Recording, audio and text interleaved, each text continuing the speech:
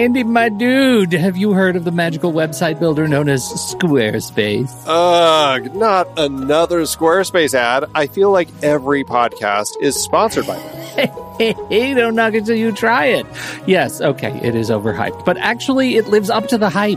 Squarespace is like a website fairy godmother. With a click of a button, your site transforms into a beautiful masterpiece. A website fairy godmother? That sounds interesting. What makes it so magical? Well, for starters, those slick templates make anyone look like a professional web designer. Pick one, customize the colors and fonts to match your brand, and voila. Plus, the drag-and-drop Fluid engine is so easy, your grandma could build a site on Squarespace. Well, she did knit me a lovely scarf last Christmas.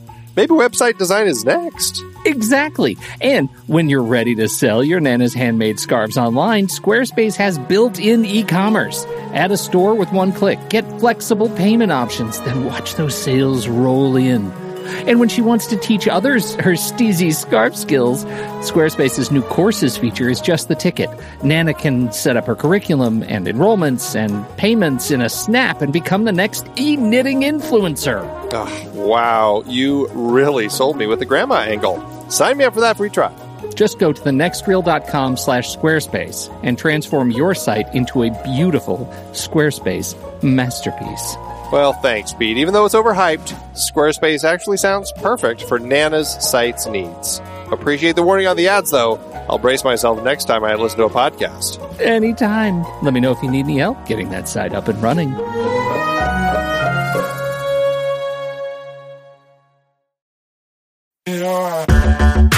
Andy, can you believe we've almost hit 700 episodes of The Next Reel? I know, it's crazy. And with all the other episodes in our family of podcasts, we are well over 1,200 episodes of movie conversation. It's really pretty amazing that we've gotten to have these in-depth movie chats every week for over a decade now. And we couldn't have done it without our loyal community of film fans. Their support over the years has meant so much. For sure. That reminds me, we should give the merch store a shout out. Buying shirts from thenextreel.com/merch is a great way listeners can continue to support the show. Plus, they get to sport our great designs. Absolutely. I think sometimes folks forget we have a variety of shirts, mugs, phone cases, and more available. In fact, a great place to start is with a shirt sporting the Next Reel's logo. We also have that classic Fast Times Spicoli Surf School tee, or the weirdly popular Rusty's European Tour shirt. The one from National Lampoon's European Vacation. Why is that so popular? Search me, but we have sold a ridiculous number of those. I guess there are a lot of Rustys taking trips to Europe? We're always adding new designs based on movies we've covered, like our brand new design for a streetcar named Desire, featuring a streetcar named Desire. So if you want to rep your love of TNR and films, head to thenextreel.com/merch. Every purchase helps us continue to have these weekly in-depth conversations. So visit thenextreel.com/merch today. And as always, thanks for listening and being a part of the Next Reel community. We've got lots more great movie chats coming your way. You wanted to be Special Forces? Yes, sir. Why do you want to join the CIA? I'd like to help my country make a difference in the world. The average test time is 5 hours. I'm done, sir. It's been 40 minutes. 38 minutes. What should I do now? Whatever you want. The deputy director of the NSA offered me a new position. Can you tell me anything about it? You know I can't. Find the terrorist in the internet haystack.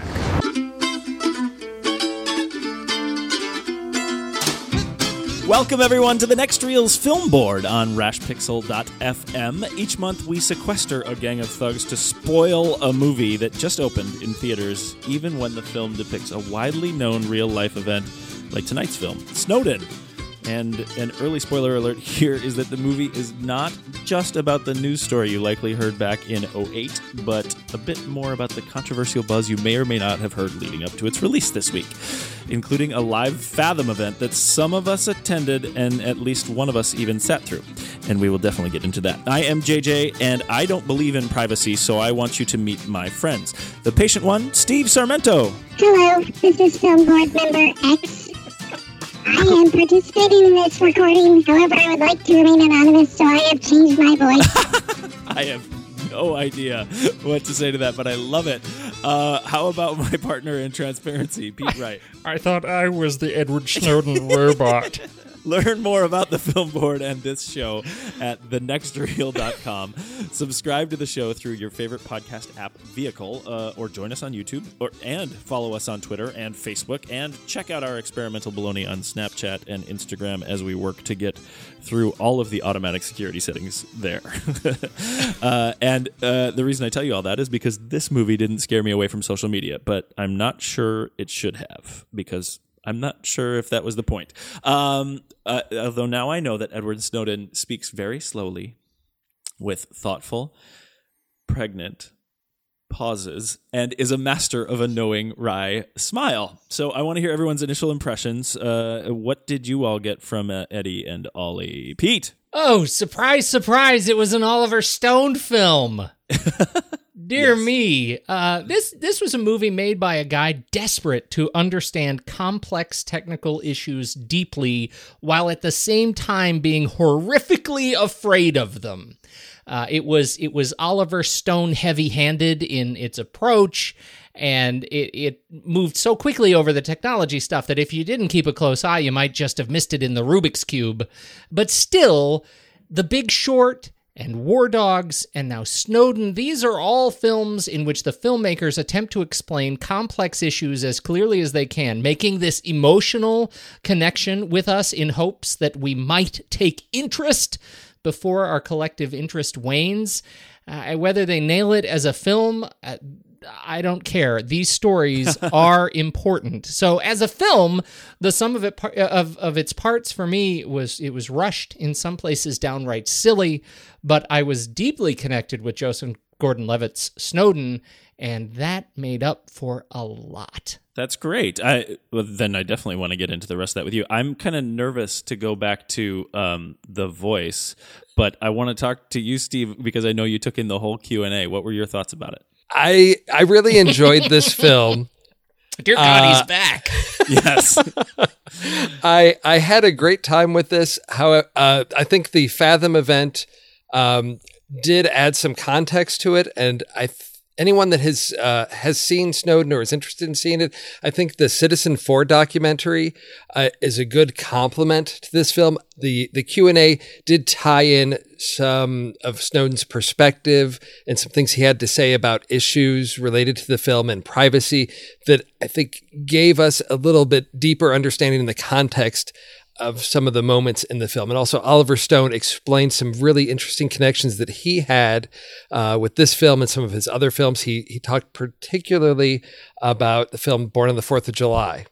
And, Snowden and Ron Kovac of, two men that were patriots that then became disillusioned by what they learned about their country and basically stood their ground and made a stance for what they believe in and how they believe their country can be great and how it has gone astray, which I found a really interesting connection that I hadn't really thought about as I was processing the Snowden film. So I think there's some interesting connections to be made between those two films. Personally, I'm a state employee of the state of Arizona, and all of my emails can be subject to public records requests. So basically, anything that I write in an email is part of the public record. And has even gotten to the point where text messages between personal phones of staff members in our office can be considered part of the public record as well if they pertain to the work we're doing. So I'm really hyper alert and aware of my own sort of use of technology and communications with other people. So I had a really different perspective, I think, than the general population regarding my own personal privacy and the role that plays in my life. So I really enjoyed the film. I think it's probably not Oliver Stone's finest film, but I think it did have some interesting things to say, and I hope it spurs lots of conversations, particularly in this election year. That's super interesting, and I'm glad you bring up the piece about privacy and where it is for you, especially as your work with the state, because for me, I don't have that direct connection to it, and yet I still, when I say I don't believe in privacy, it's just because I believe it's dead. So the controversy that Edward Snowden brought to light, for me, really felt like it was not really a controversy because I was already a believer that everything was being watched. Not in a paranoid way, just because it exists. That's the nature of the beast, is how I look at it. So in this film, with what Oliver Stone brought to the table, the reason why I say it feels more about the controversy and less about the current controversy as opposed to the news event is because people keep talking about that they were trying to make a hero out of Edward Snowden, and I don't know that it didn't change my opinion of the events at all. It was biographical, I felt like, and dramatic in the way it was doing it as well, but it didn't really necessarily do anything for me politically, which is really interesting that you bring that up as well, Steve. You mentioned that it was that Citizen 4 was a complement to it. Does that mean that you think one should be watched before the other? I haven't seen all of Citizen 4. I've seen, pieces of it. And because the events of that film serve as the framing story for Snowden, I think anyone that has, I think seeing Oliver Stone's film is a good starting place. The documentary does start to delve into a lot more depth and detail. So I think if seeing Oliver Stone's film piques your interest and you want to learn a little bit more, I think the documentary allows you that deeper dive into Edward Snowden and the issues and the sort of the technical aspects of the programs that he has gathered the documentation about to release to the press. There's a lot more insight into the nature of those programs than are in Oliver Stone's film, which sort of is a much more surface level. So I would say, if you enjoyed Snowden or it piqued your interest, the documentary Citizen 4 is sort of your next step to delve further into this issue. But I also think, as a sort of caveat to that, Steve, I think you have a leg up if you've seen Citizen 4 before you see Snowden. Right? It feels like it fills in more holes that are sort of glossed over by drama in the Stone film. Sure. And so it's handy. And it's a good piece of work. I mean, Citizen 4 is a solid piece of documentarianism. Yeah, best documentary of 2013, I Right. believe, won the Oscar. Yeah. Well, and I say it 'cause fully not knowing, I haven't seen it, and not knowing how. I was impressed by the fact that you said it complements it, because it may beg more attention from me in that the drama that Oliver put in this movie didn't really connect with me. In both of them, I think the accusation, both with the documentary and with this film, is that they were making a hero out of Snowden. Did you guys feel like that was what was happening? Did you feel like he was a hero at the end of this? I did not. And in fact, I felt like, rather than seeing him as a hero, I felt like his effort was more to humanize him. Here is a person who is not just a mechanical techno plebe, but he is a real, sensitive and thoughtful person who cares very deeply, not just about the technology, but about the politics and about the humanity and about this country. And it's because he cares about this country that he made the decisions that he did. I don't feel like they made him a hero in this effort. And they did. I feel like he did, in some respects, make the government sort of the boob. But I walked away feeling like Levitt's portrayal of Snowden was fairly humane. Well, I agree with that. And I think if that's, did you find, because Snowden appears in the film, and I want to talk about that in great detail, but did you feel that he was humanized by the end? Because the reason why I say that is because I feel like Joseph Gordon-Levitt, was so much more human in his portrayal of Snowden than what we saw from Snowden. Yeah, I was not crazy about having Snowden in the film. That bugged me a lot. I didn't know what to make of that transition to sort of, I don't know, pull back the curtain to say, here's what we've dramatized, here's the real person. I'm not sure exactly what the functionality of that was in this narrative to sort of merge the two, the fictional portrayal versus the real man. Yeah, it didn't bother me, but I don't know what purpose it served. It felt like so much like melodrama to me. Like it was a cheap shot. We have this character, we have this guy, and we're going to use him in the film to get a cheap a cheap rise out of an audience who is hopefully by then sympathetic. And that I felt was cheap filmmaking. And the purpose, I think, what as a reveal, when you're doing that spin and all of a sudden you're like, oh yeah, and he's also the guy. There's really no purpose to doing that, especially when he doesn't do anything except for smile. Yeah, it's not a case of a story where the focus, the main character is somebody that people are not familiar with or that they wouldn't recognize in a photo. I could see perhaps if it was trying to connect this story that we're really engaging with to reveal, no, it is a real person and they are still alive and here's who they are. I think Edward Snowden is very much a public figure. His face has been in the media, recently. People are aware of who he is. So I don't quite understand the connection to try to bridge that gap with here's the story, here's the man. If it was someone that was not in the public eye as much, I could see that to show,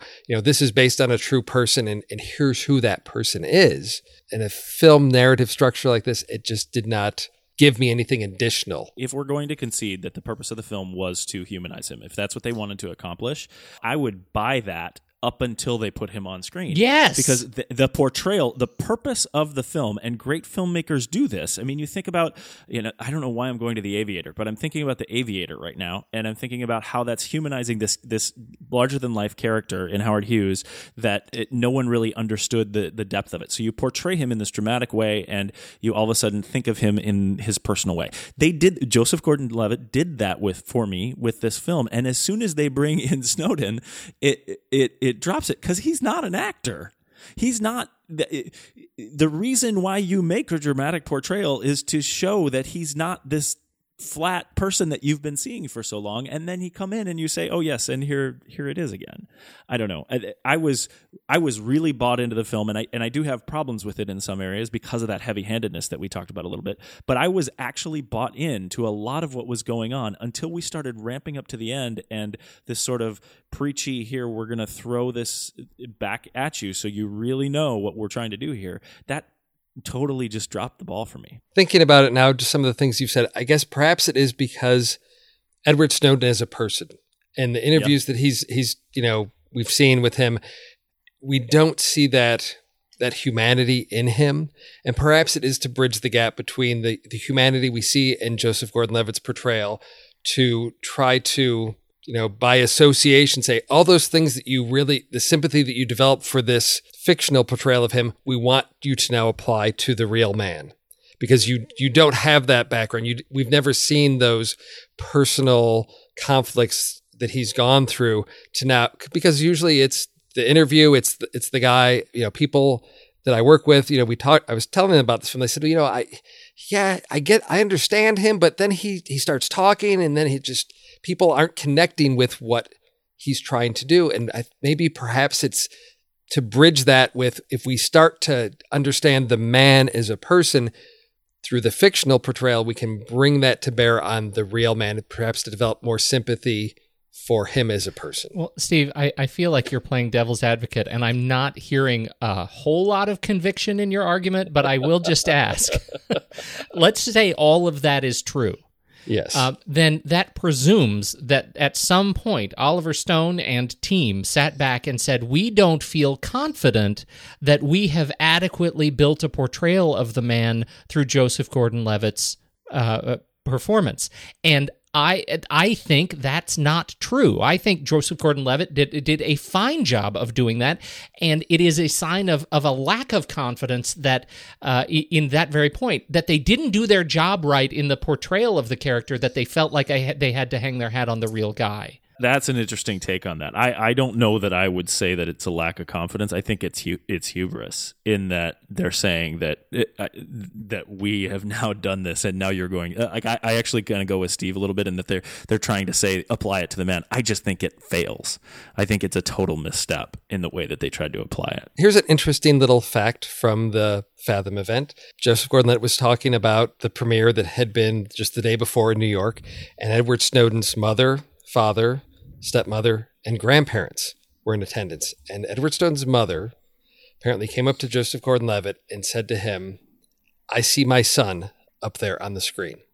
And Joseph Gordon-Levitt said, as an actor, you always want that affirmation from your director, from the critics, from the audience. He said, but there's no greater compliment than to play the role of someone who's actually alive and have a family member say to you, yes, I see him in your performance. Yeah, and that was actually in the Fathom event that for me in particular, that was really impactful. And I think that says so much about how well he achieved Snowden on screen. If you throw away everything else you think about the film, I saw Edward Snowden on screen. I don't know the guy, but I've seen a lot of him in the news, and I've seen a number of interviews with him, and this felt like a very authentic portrayal of the guy. Yeah, he did it. It was a great performance. So again, back to this this bit of confidence and lack of it, and versus hubris. It felt like a fake out. Whatever you think of why they did it, whether it was Oliver Stone exercising his grandiosity as a filmmaker, or if he wasn't sure if it would come across, it was a bridge too far. And it sounds like we all felt that way, whether it be for different reasons or whatnot. In terms of the writing, did you guys find anything that stuck out? I felt like it. Again, I was bought in for so long. It felt like it was a little bit repetitive. I felt like the quotables from the movie I heard maybe 4 or 5 times. Did you guys catch that at all? Did you feel like that? I walked in this knowing that we're going to have to condense things. We're going to have to, synthesize so many events down into a singular piece that may be a little bit on the nose sometimes, because we've got to capture multiple facets of something in a singular moment. I went along with it, knowing that this isn't, completely historically accurate. I wouldn't categorize it as a great film, but I think it's competent, and I enjoyed it. Compared to a lot of the other film board films we've had this year, this is one that I didn't walk out of feeling angry or upset. I enjoyed it. Moved to rage. None of that. I said, okay, yeah, no, I enjoyed this. Is it something I'm going to revisit multiple times? No, I don't think so. But I think that it really was, to tell a story and to tell it well. And I think in that respect, mission accomplished. Well, I do agree with that, because I think that, other than the choices they made were choices. I just didn't agree with the choices. And in general, outside of that, I thought the film I didn't find errors. I didn't find things that made me angry throughout. I could see Kieran Fitzgerald. I could hear Kieran Fitzgerald's writing in this film. And I am one of those people that enjoyed The Homesman, which was, and Fitzgerald hasn't written a lot, right? It's The Homesman and Snowden and a part of a TV documentary, POV, and The Ballad of Esquiel Hernandez, a documentary in 2007. And so not a whole lot in Fitzgerald's CV. And yet I enjoyed The Homesman and the language in The Homesman and the structure of The Homesman enough that I felt like I could feel it here. Anytime it started to come off the rails is when it felt particularly Oliver Stoney. And that's when it just got heavy. It was and it struggled, I think, with moments that had to be compressed because of time, of the overall arc of time in the film. Things that in real life happened over a long period of time, maybe multiple years in some cases, they compressed into single events, and the act of compression and the act of Oliver Stone dramatizing that compression came off, as I've already said, heavy-handed for me. And those elements brought me out of the film. Structurally, overall, I think it was, like you said, JJ, it was strangely paced, because I felt like it was paced okay. I was interested in it. Like I moved through the film with it until right around the kind of end of the second act, beginning of the third act. It got a little long in the tooth, and I was ready. I was really ready to resolve this thing. I was ready to push the button, Janine, publish the stupid article. Yeah, they were hammering that for sure. And that's where you get into the heavy-handed stuff, right? I mean, yeah. Honestly, like that's Oliver Stone. We see it in the visuals, we see it in the script, we see it in his choices. He really wants you to know the drama that he is infusing into the story.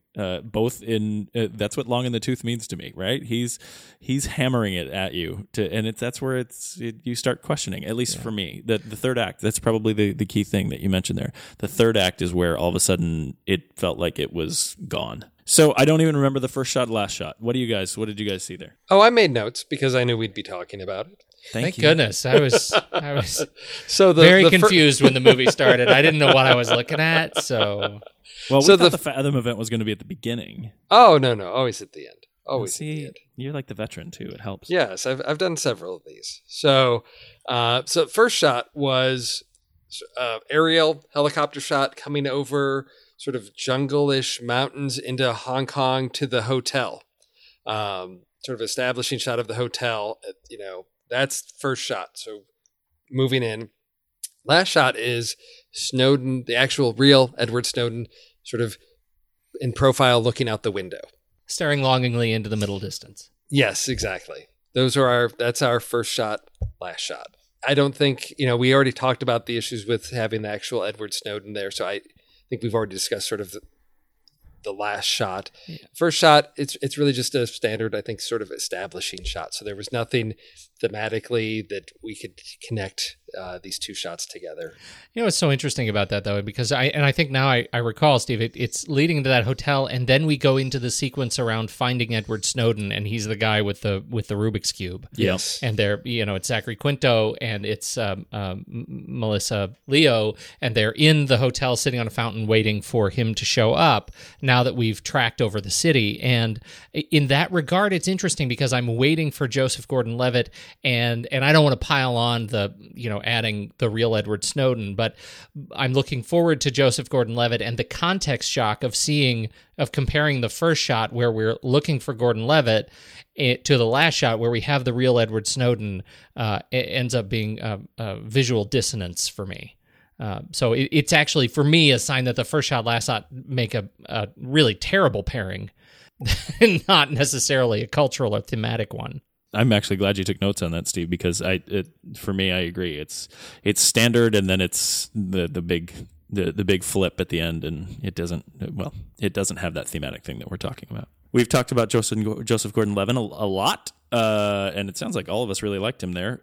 Other people from the cast that you liked or didn't? Is that a leading question, JJ? Well, yeah, we'll talk about my friend Shailene. Well, let's start with Melissa Leo. And Steve, I'm actually interested in your thought on Melissa Leo as her portrayal of the documentarian after seeing Citizen 4. I felt like she was a little soft. Yeah, I would agree with that. Yeah, that's it's an interesting challenge when you've got everything, all those scenes in that hotel room are captured, in that documentary. So to then try to use that as the framing structure, is a bold choice. It made sense to me as a framing structure to give us a rationale for the jumps in the flashbacks where we're going to be based on what they're discussing in the hotel room. But it's got to be tied to what, if you've seen Citizen 4, you're going to be bringing that knowledge to who these people are in the room with him, what they are actually like as real people. And I would agree. I think, they did try to...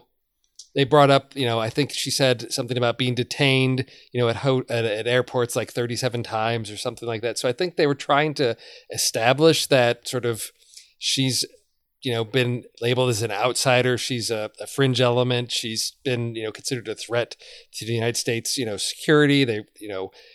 But there was nothing in that portrayal that captured that, that edginess or rawness to her. That's part of who she is. That was exactly my thought.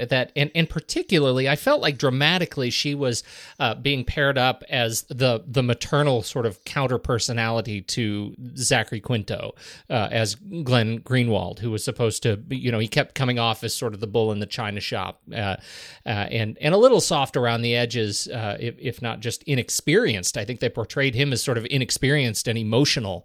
But Leo's character, I think she ends up having more of this sort of coddling kind of maternal nature when we know that she's a seasoned journalist, right? She's a seasoned professional in the field, and I don't think she really captured that. And I know that Melissa Leo is I think it's a choice of the part that didn't come across. She has done some incredibly good work in her career, and this just felt like it didn't really nail the context of the film and of her role in it for me. Oh yeah, Melissa Lee is capable of such great intensity, and to have, sort of relegated to, as he's trying to leave the hotel at the end of like, oh, well, if you're going to masquerade as sort of, one of the media, then here, take my camera.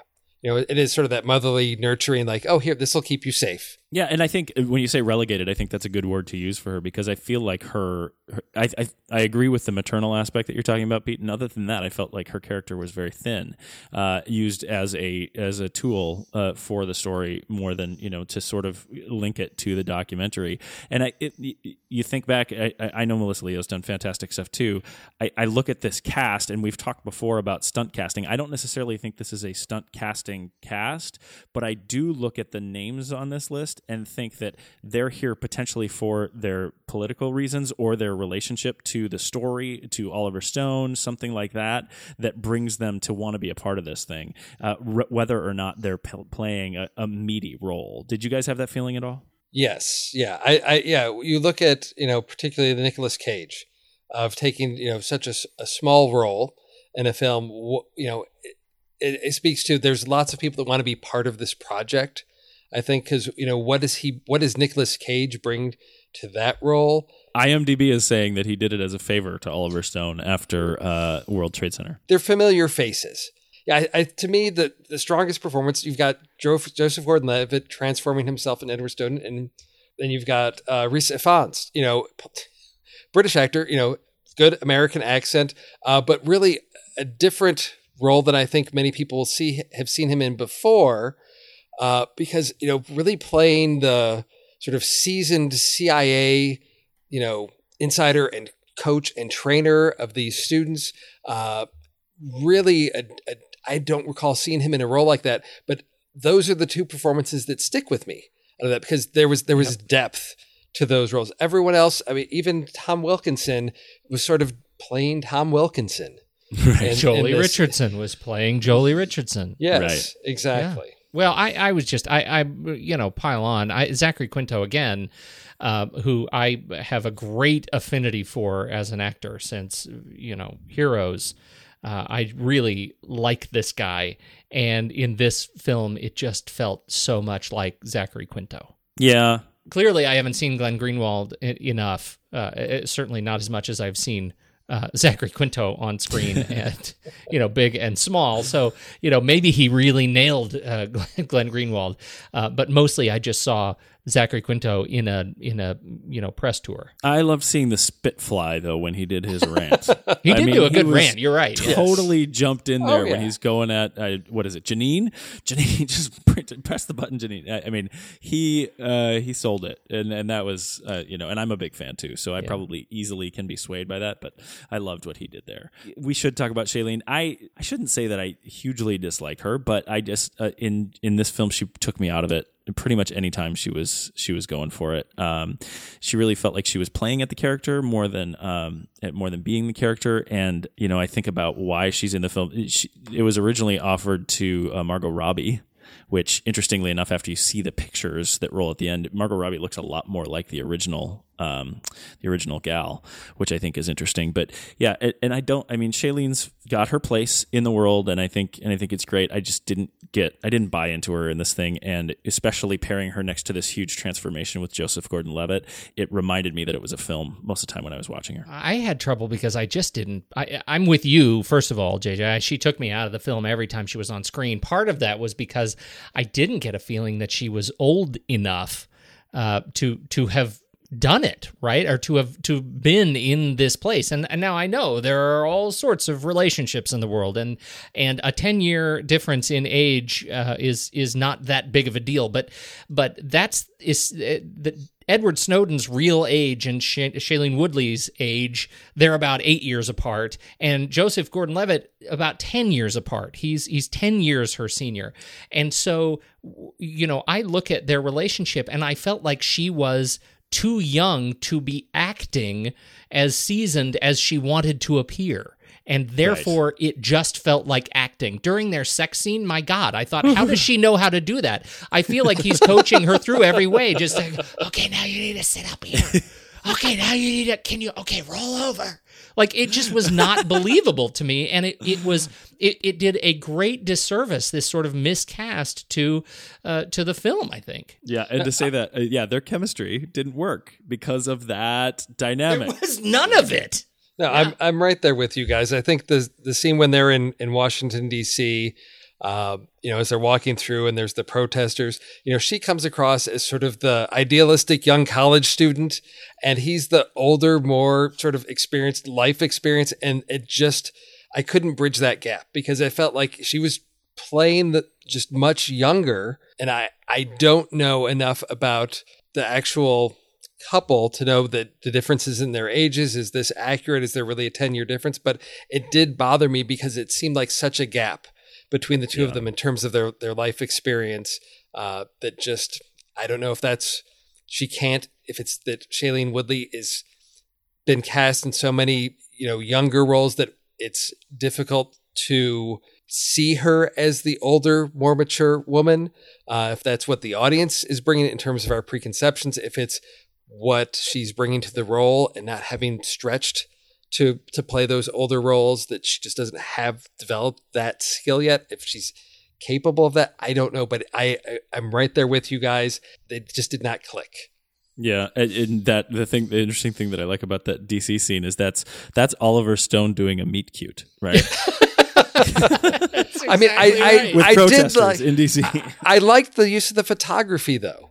Yeah. Of she's a photographer, so she's taking her pictures. We're seeing those, and in the back of my mind, I'm thinking, are these modeled off of actual photographs of Edward Snowden that are part of Oliver Stone's research into this film? That these were photos she took, and they've recreated those moments. It added something to that, but yeah, even at the end of the film when it says she has moved to Russia to be with Edward Snowden, as he's in exile there, to know that's the real truth of that. I had trouble connecting that to Shailene Woodley's portrayal because it was like she's, that young 20-something that's, moved in with her parents and is trying to get her life together. I couldn't bridge that gap with the reality of, a strong, assertive woman who's now choosing, exile in the Soviet Union in Russia there to be with the man that she cares for. I just didn't see that in the portrayal. Yeah, she didn't give us that bond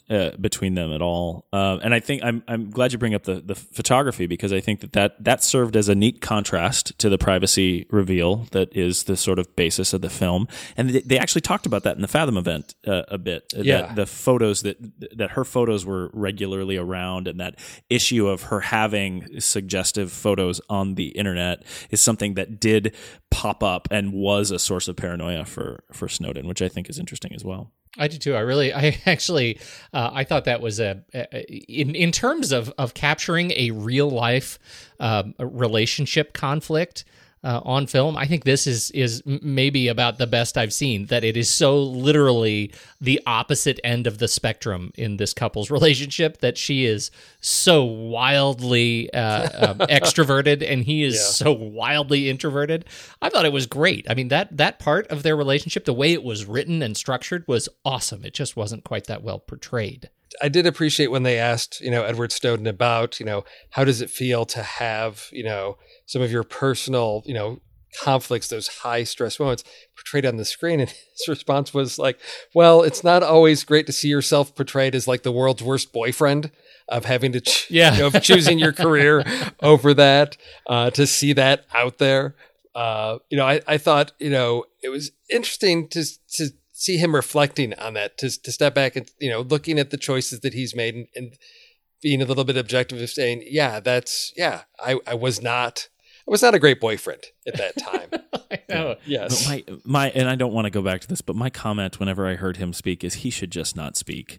I liked Joseph Gordon-Levitt so much in this role that I think it would be better for Edward Snowden if Snowden were actually Joseph Gordon-Levitt instead of him being himself. Oh, he doesn't bother me that much. And I'm not saying he bothers me. I just think if the point is to humanize him, whenever he speaks and in the way that he speaks, he actually puts himself sort of further from compassion. I don't know. For me, I wanted in this film, I wanted to feel more for him. And as soon as he started, doing his thing in the movie and then actually listening to him in the Q&A, I'm reminded of the political controversy that's there because people can't connect with him in his personality. That's why the film, for me, why the film exists. I think the film established, he's a guy who lives in his head.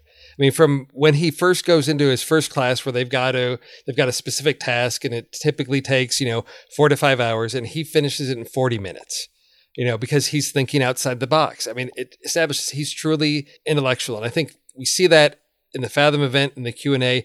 He is somebody that really lives in his head and his thoughts. But what I appreciate sort of the balance, again, from the Fathom event of hearing him articulate and being able to justify and explain his decisions with the humanity that we see in the portrayal. And to me, it's that balance between the two, because there's so many people that I think don't understand him. And this is another way to have access to him, to allow him to explain things. I've so many people that I talked to, prior to seeing this movie said, yeah, well, I understand, there's these issues with privacy, but, if you don't have anything to hide, there's nothing to be afraid of. And he addressed that point in the Q&A. And I thought quite convincingly, he came back to it several times to say, well, that concept, that originated with Joseph Goebbels in the Nazi Party, not to make comparisons to any current political administration, but, how dangerous is that? And then to come back to actually say, to give up that right to your privacy because you have nothing to hide is the equivalent of giving up your right to free speech because you have nothing to say. And then to extend that to think, well, then if you give up that right at the time you do have something you want to say, you no longer have that right. So at what point do you fear, maybe there is some point in your life where you may have something to hide? And he addressed that as well to say that private realm is where we have the opportunity to try things and make mistakes without fear of it being part of the public arena, to try things out, to experiment with who we are, what we're doing, and to have that in a private realm and not part of the public. Those were things I had in a lot of interviews that I'd seen with him. I hadn't seen him address it in exactly that way before. And I really appreciated that thoughtfulness that he put into it to give it context and real life application for people. Because I think so many times in the past, he's been really big picture of this is about, privacy. The government is doing these things that they shouldn't do and people need to be aware of this. And I thought this Q&A really gave him the opportunity to bring it down to really ground it in some practical applications for people that I had not seen him do before. And I don't know if it's because he's had more time to think about how to communicate his message, what he stands for. Now that, time has passed, he's had a lot of time to think about and communicate, or think about how he wants to communicate why this issue is such an important issue, because it was more about the whistleblower of the government's doing bad things, and I want to tell you about that. Well, everybody knows there's a lot of shady things. There's a lot of things that we're completely unaware of, but we look the other way because we know sort of the ends justifies the means. We're safe and we're willing to look the other way to know that there's corruption, there's bribery, there's, money makes, everything happen, whether at the federal level or the state level, or even your local level. It's always about money, which brings me back to one of my favorite Mamet quotes from Heist. Everybody needs money. That's why they call it money. It's interesting you say that. In so many respects, Snowden is a story, and I don't just mean the movie, but Snowden, the story, is sort of a work in progress of the answer to this question: is privacy, is the story of our privacy irredeemably lost? And JJ said it already. I believe privacy is dead. Well, does it have to be? That's the operating condition of Snowden, is that it doesn't have to be irredeemably lost, that there is hope, but we have to act accordingly, and we have to at least be open about what we are losing when we say we're ready to lose it. Oh yeah, I as I said, these are things I deal with on a daily basis, whether it's the choice to send an email to a supervisor, which I know could then become part of a records request regarding whatever issue we're dealing with, or do I walk, down the hall to have a face-to-face conversation, which then becomes private? You can't That's not a public record. We had a conversation. Right. I shared an opinion. We discussed a decision.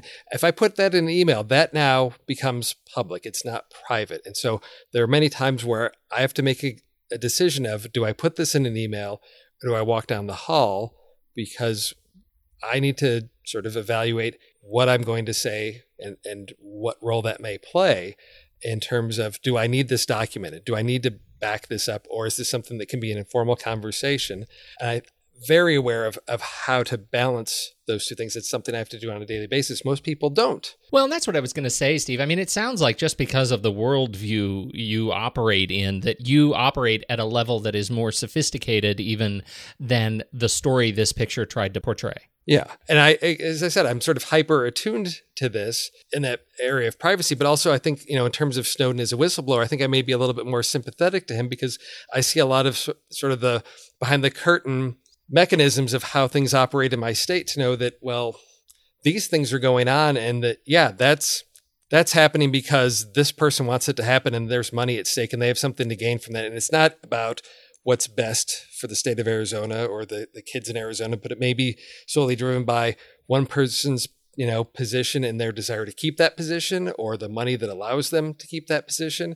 You can become very bitter and disillusioned by that. And those are sort of the things that I sort of connect with and identify with Snowden being a very idealistic person of saying, this is why I'm doing this, and confronted with the reality of it's about money. Yeah. Money, politics, and power, right? And I mean, we're talking about privacy. Privacy is the sort of main thing that we're floating with this, but the other thing is accountability. And I think that what people, that debate is what you're talking about, Steve, is that you are accountable to the things that you put in that electronic message, whereas people think of it as privacy, but really it's also this measure of accountability. I really like the comment that you said that he talked about from the Fathom event, that talks about trying things and being able to try things and potentially fail, and do it in a sense of a private place where you might not be accountable for that failure, whether or not it's criminal, whether or not it's something that you have to hide, which I think a lot of people jump to with him in this.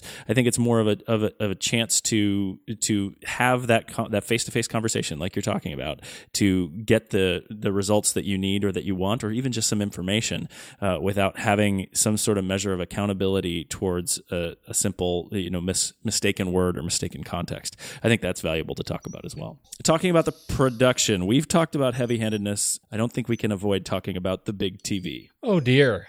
That was our overlord.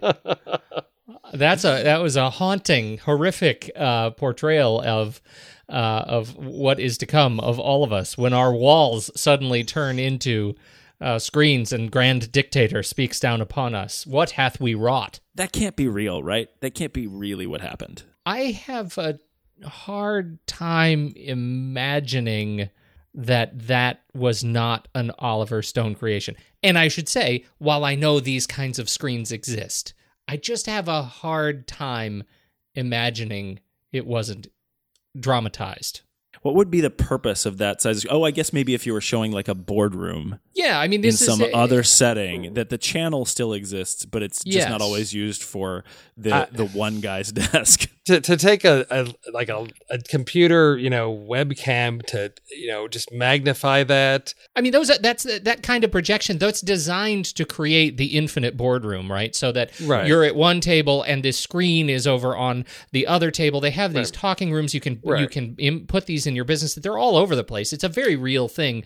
But to have this one-on-one relationship, I mean, this is one of the things they talked about in the interview at the end, that there were elements in this that were dramatized. The keystone element of the escape, of getting the data out of the tunnel, the CIA dark tunnel underground of computers, was in the film done by putting a SIM card in, or a micro SD card in under the flap of a square on a Rubik's Cube, and that was unconfirmed, we shall say, by Snowden, but that was dramatized, we are left to believe, by the end of the film. Well, so that's one of those elements. He hinted at that to say he gave, lots of people Rubik's Cubes as sort of a gift or something. So there were lots of Rubik's Cubes floating around. So no, he wasn't. I thought that was very clever. No, very, very clever to hint that it's highly likely, but he's not going to confirm it. But it did, I feel, justify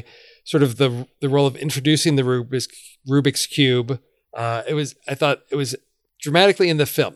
Realistically, yes, as a programmer, as somebody that's analytical, makes sense that you would have that fascination. To connect it back to Nicolas Cage's character, I thought was an interesting way structurally to sort of connect those two characters as sort of the man that had been there, and had things taken away from him, that had sort of been, I guess, beaten down by the system.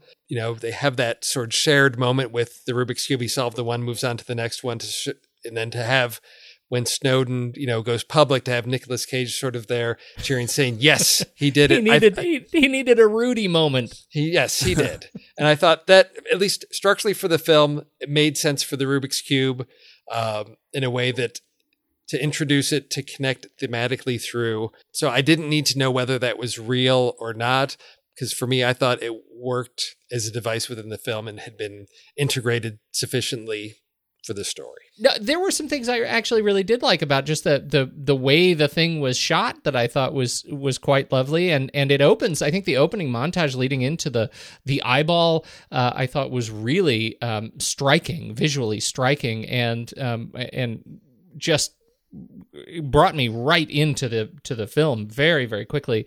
I think that it was a bit of a roller coaster for me, that at some points I was super interested in it and I was really tracking visually, and at points I found myself a little bit bored. And I'm not sure what that's about.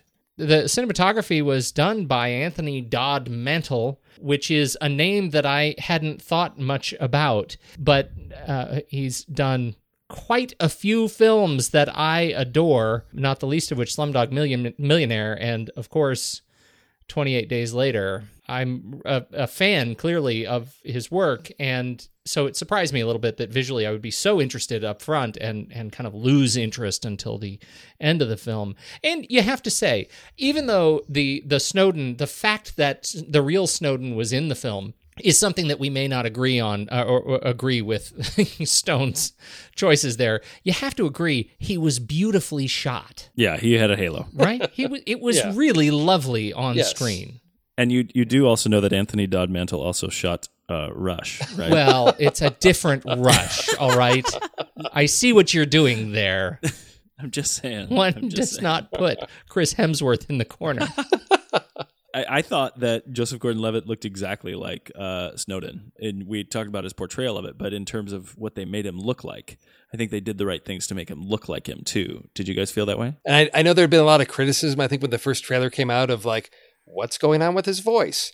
Why does he sound that way? It's to sort of approximate, Edward Snowden's voice. And to me, those things don't bother me. It's that suspension of disbelief. Here's this character he's playing. We have British actors doing American accents all the time. And, having seen, as I said, segments of Citizen Ford, I felt that, it was enough where I didn't get distracted by, it's Joseph Gordon-Levitt. Coming back to all the actors again, of the difference between the performances of those that felt like characters versus those that felt like an actor sort of walking through the steps and we could see them showing through the performance. I didn't see Joseph Gordon-Levitt when I saw this film. I saw, I guess, a performance of Edward Snowden. That's awesome. Yeah. So it was Edward Snowden with Shailene Woodley. Yes, unfortunately, it was. This was a film that there wasn't a lot that stood out for me. Again, I felt like, if we talk about cinematography, it was. There were things that were done well. Nothing that wowed me about the film. I think it's something that I would, recommend, but I don't see this, generating a lot of Oscars for lots of other things. It just seems like it was well done, but nothing worth, I guess, that appraisal of this is top notch. This is top tier work. It's done well. And I guess, that's about all I can say. Cinematography, hair and makeup, those things. It's like, it's done well. It didn't call attention to itself, but it didn't stand out to make a emotional impact on me. This was not a film where I felt overly emotionally manipulated by it. Well, that's really interesting that you bring that up, because at the beginning, I felt that way too. Like that early music cue when they were doing the test, when they had all of the sort of, it was like an EDM sort of thing at the beginning, where it was a perfect music cue. It felt like it was really slick, really well done. And then when we get to the end of the film, and I mentioned this to Peter too, that the Peter Gabriel song at the end was the most on the nose thing I had ever heard. Literally, the lyrics, I think I have these from online. They're talking about how an American hero or a traitor that deserves to die, you gave up everything to bring down the veil, you let the whole wide world see. It's literally a song written for Edward Snowden. And it took that thing of where all that sort of well done, sort of okay, not Oscar worthy, but powerful stuff, the emotional stuff that I felt at the beginning, all of a sudden became trite and like deliberate by the end. And the music is an expression of that for me. I don't know. That Peter Gabriel song is wow. It was over the top. The final barrage of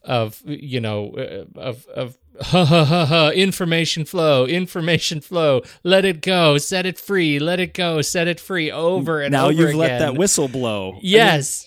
It was too much. And this gets to this whole bit. I opened my comments with this, that this was a guy who wanted to deeply understand these things. He is naturally cynical of the establishment, and he strikes me as deeply afraid of technology in itself. And this song captures what I see as Oliver Stone, his message in this film, and it was just too much hand-holding down his worldview. It didn't give any room for the audience to have an opinion. And it's an interesting contrast, because as you saw, if you stuck around in the Fathom event, one of the audience questions, they were taking questions from Twitter, and a question for Oliver Stone was, what do you want people to take away from this film? What message or meaning? And he basically said, look, I don't make movies like fast food. There's nothing that I want you to take away from this. I'm here to tell a story.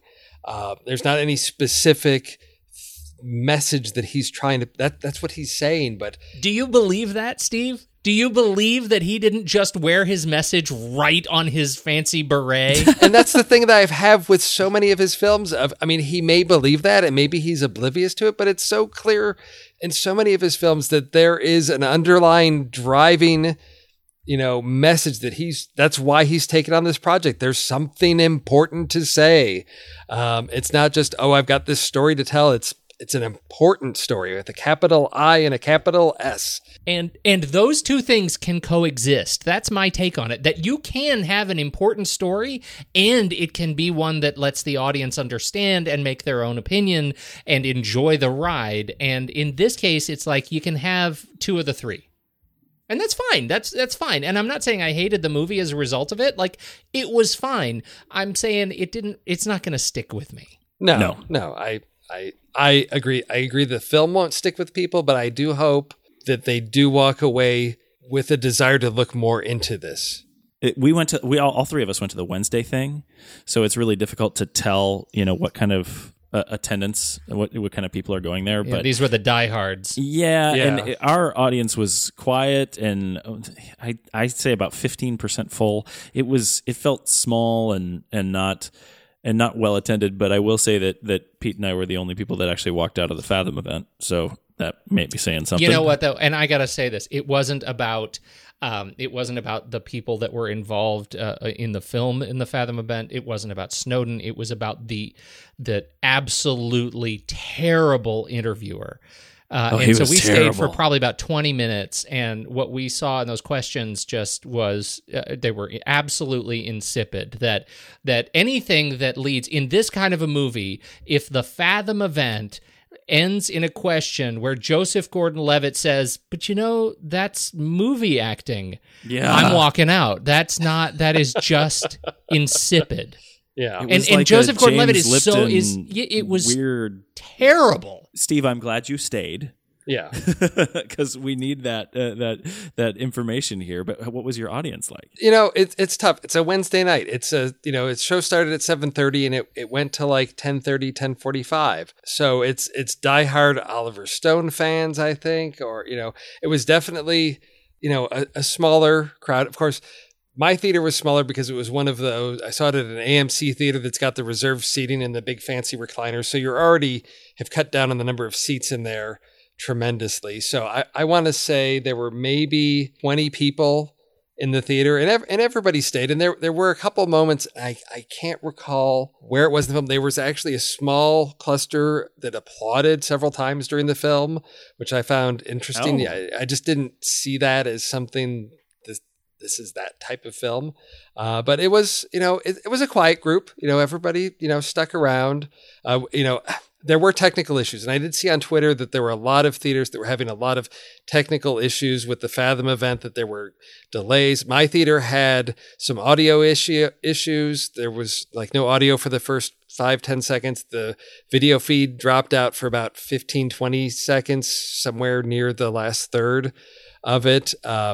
It's the first time I've ever had that issue at a Fathom event. So I've been to, I want to say maybe 3 or 4 others that didn't have issues. So I don't know what it was about this particular event, because it seems particularly ironic when you've got Edward Snowden on the screen talking, about media and government and privacy, then to have the feed just sort of disappear for 20 seconds, sort of feeds into conspiracy issues. Yeah. Yes.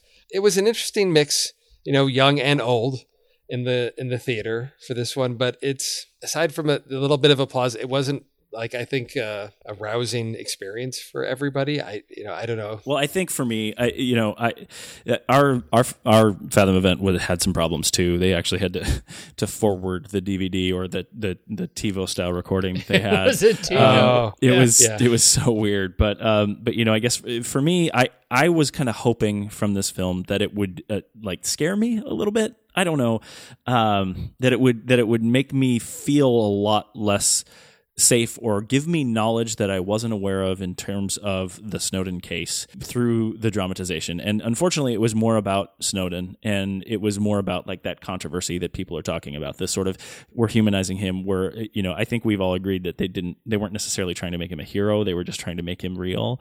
But I think that's what the movie was about. And unfortunately, I was hoping to get more into the story. And maybe that means I should go see Citizen 4, because that's probably the data that I'm looking for to really get me a sense of where my own situation is. But in general, I was happy with the film through most of it. I think that the choices that they made at the end took me out of it, made me feel a little less sympathetic and a little more angry that Edward Snowden was getting his SAG card from the whole deal. But in general, I think the film is well made, and I think if people are interested in the story, I think it makes sense for them to go and see it. Do you guys have any final thoughts, Steve? As we're talking about this and talking about, back to the question of is this film trying to make Snowden a hero? Or what is it doing? It is trying to humanize him a little bit. It's really interesting to look at the other films that are out there right now, because you've got Sully, which I have not seen.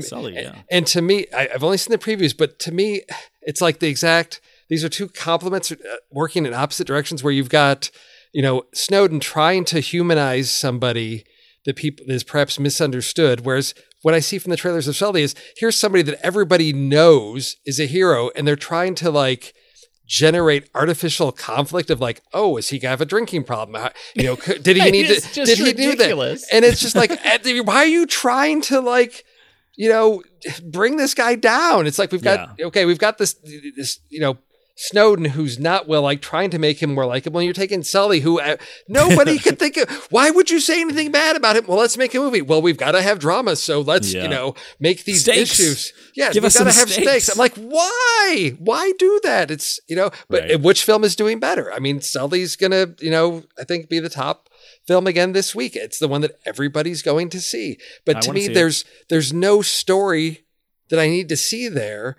Snowden is the story that everyone needs to see, because there's more substance there that I think people need to engage with. A man, no doubt, Sully Sullenberg, a great American hero, what he did needs to be celebrated. The guy did his job. That's what He did his everybody job. should be he doing. He saved everybody. He landed a plane in a river. Let it go. Let him retire with a cigar and some bourbon and be done with it. Right. Why do nothing in his actions have done anything to impact your life? Everything that Snowden's talking about has, huge repercussions for your lives today, your kids' lives, and moving forward. What your role, what your rights will be in this country. I mean, it's a crucial discussion that needs to happen. That's a really good point, and I think probably the most compelling point for anyone to go and see the movie. Pete, how about you? Final words? Steve said it. It's not a great film, but it's an important story, and we need to know more about it. Well, then why don't we... Oh, I was going to say rank it, but we're missing our key people. We're missing our title song and our engineer. So let's rank it on Flickchart. We will rank it. I have faith that this film will be ranked. Very good. Pete, you can press the button, right? I can press the button. Andy has given me the keys, foolishly given me the keys to Letterboxd and Flickchart. We shall wreak havoc. Well, now the NSA has it too, so... Can we fix the Hail Caesar factor? Since Andy's not here? Andy's not here. All right, are you ready? Okay. Yes, let's rank. First, we're going to go with Snowden against The Dark Knight Rises. Oh, gosh. I don't think you guys are going to agree with me, but I'm going to say Dark Knight Rises. Oh, Wow. no. I have so many issues with Dark Knight Rises. I will go Snowden easily. Yeah, I have to agree with Steve on that one. I'm going to go with Snowden. I figured you would, yeah. All right, one hero to another. Snowden or Captain America Civil War? Captain America Civil War.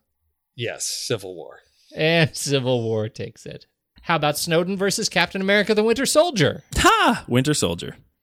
Definitely Winter Soldier for me. Yes.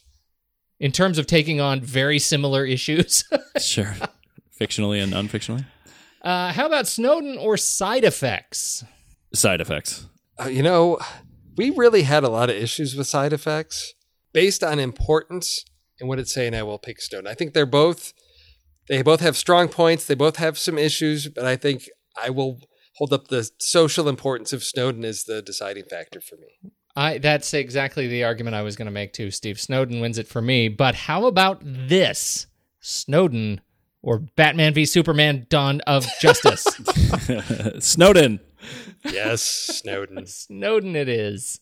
And how about, this is just one superhero after another for old Ed Snowden. How about Snowden versus Avengers Age of Ultron? Ultron.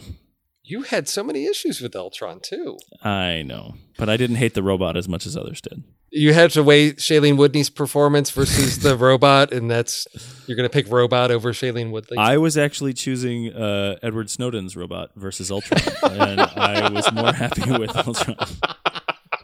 Edward Snowden's robot. That is exactly it. It's the Snowden versus Ultron. So what does that mean? What did you pick? I picked Ultron. He picked Ultron. Okay. Yeah, I think we'll go with Ultron.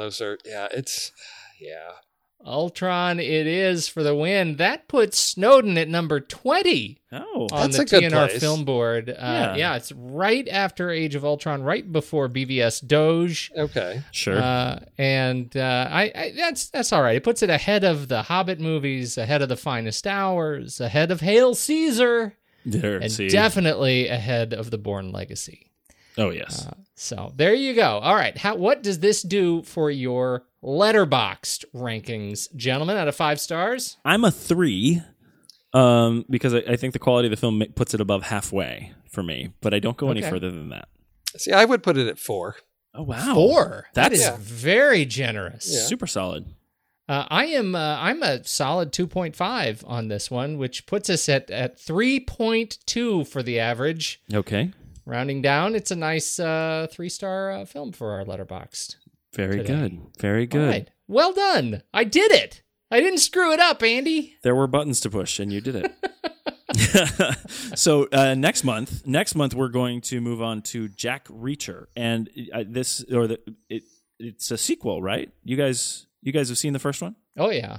So Oh, yeah. I Yeah. haven't seen the first one, so I'm super excited to go to my library and pick up the first one and get set up for this. You guys liked it, right? Well, I did, but Steve has been such a buzzkill about Jack Reacher. Oh, no. I enjoyed the film. I thought, interesting casting of the villain in the first film. My issue has to do with the novels, which we can get into next month. Okay. Yeah. Pete and I have both read the book, so we can bring that to bear in our discussion. But I believe it's fair to say I have read more Jack Reacher novels than you have, right? Is this the only one? You've read more than I want to, so yes. This is, let's just say this. This one, this is the 18th Jack Reacher property. No. That's what. So it's a sequel, but it's a sequel only in film. It dives into the well of Jack Reacher properties. That's different than I had remembered you guys talking about it, and I will promise you both that I will not read any of the books before I see the movies. So right. I will be a completely separate opinion in terms of that. We will hold you to it. In terms of the short, Steve and I, we have to get together and do one on Odd Thomas. That's right, Steve. When we're going to schedule that up, right? Yes, we are. Yeah, that's another one of my very favorite literary characters. From Dean Koontz, is that right? Yep. Very nice. And on the Mothership Show, the next reel, Pete, what are you guys doing? Oh dear, we're wrapping up our Seven Samurai Family series. This week we're hitting up with A Bug's Life, and we're very, very excited about that. And of course, we're going to wrap it up with The Magnificent Seven, Antoine Fuqua's take on The Magnificent Seven the week after. So that's going to wrap up the Seven Samurai Family. You should check out these movies. We just did Three Amigos, and it was a hoot. Hoot, I tell you. Yeah, I love that movie. This particular movie that we talked about today, like I mentioned before, it was far less scary than I thought, and I was far more ambivalent to it than I was thinking. But like I said, I'm super excited to talk about Jack Reacher, at least from one of you, for what's going on. I think we did okay on this. I think the NSA won't take us all out, and hopefully they'll return us our other two thugs next month. Do you think that's possible, guys? Hope they haven't been what do they call it? Taken into it's not redemption. I believe the term you are referring to is rendition. Yes. Oh my gosh. I think they've been renditioned. That is so scary. I totally knew you were going to bring that voice back. That is Ultron's daughter. I'm just telling you. You know I love you. Thanks for coming out tonight. Good night, Steve Sarmento. Or Ultron's daughter. This is Film Board Member X. It has been a pleasure speaking with you. Good night, Pete. Good night, JJ. Every month you can find a new chat here on the Film Board. When the movie ends, our discussion begins. I am JJ, and thank you all so very much for listening. Till next.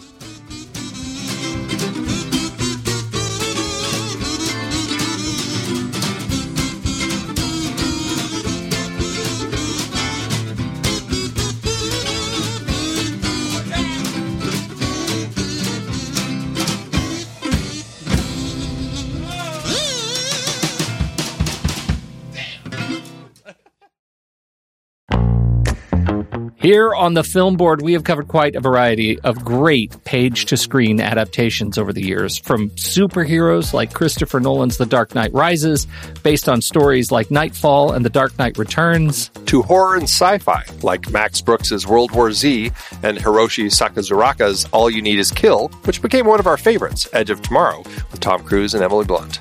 And who could forget Andy Weir's stranded astronaut adventure, The Martian, or Dave Eggers' tech thriller, The Circle. Supposedly so much better than the movie. We've also explored Stephen King epics like The Dark Tower and It, biopics like Damien Chazelle's First Man, and sweeping sagas like Denis Villeneuve's take on Frank Herbert's Dune. And don't forget Martin Scorsese's Killers of the Flower Moon, based on David Grann's nonfiction book about the 1920s murders of the Osage Nation. I just finished the book, and it's fantastic. It's always fascinating to look at the source material, and we often do as the book lovers we are. For those of you out there who love to do the same, head to thenextreel.com/originals to find all of our past episodes and dive deeper into these adapted stories. And it's not just stories. We've included things like the video games Uncharted and Detective Pikachu. That's right. thenextreel.com/originals is your one-stop shop for in-depth looks at the sources for cinematic adaptations that we have discussed. Every purchase you make supports the Film Board and the Next Reel's family of shows. So what are you waiting for? Head to thenextreel.com/originals and get your next read today.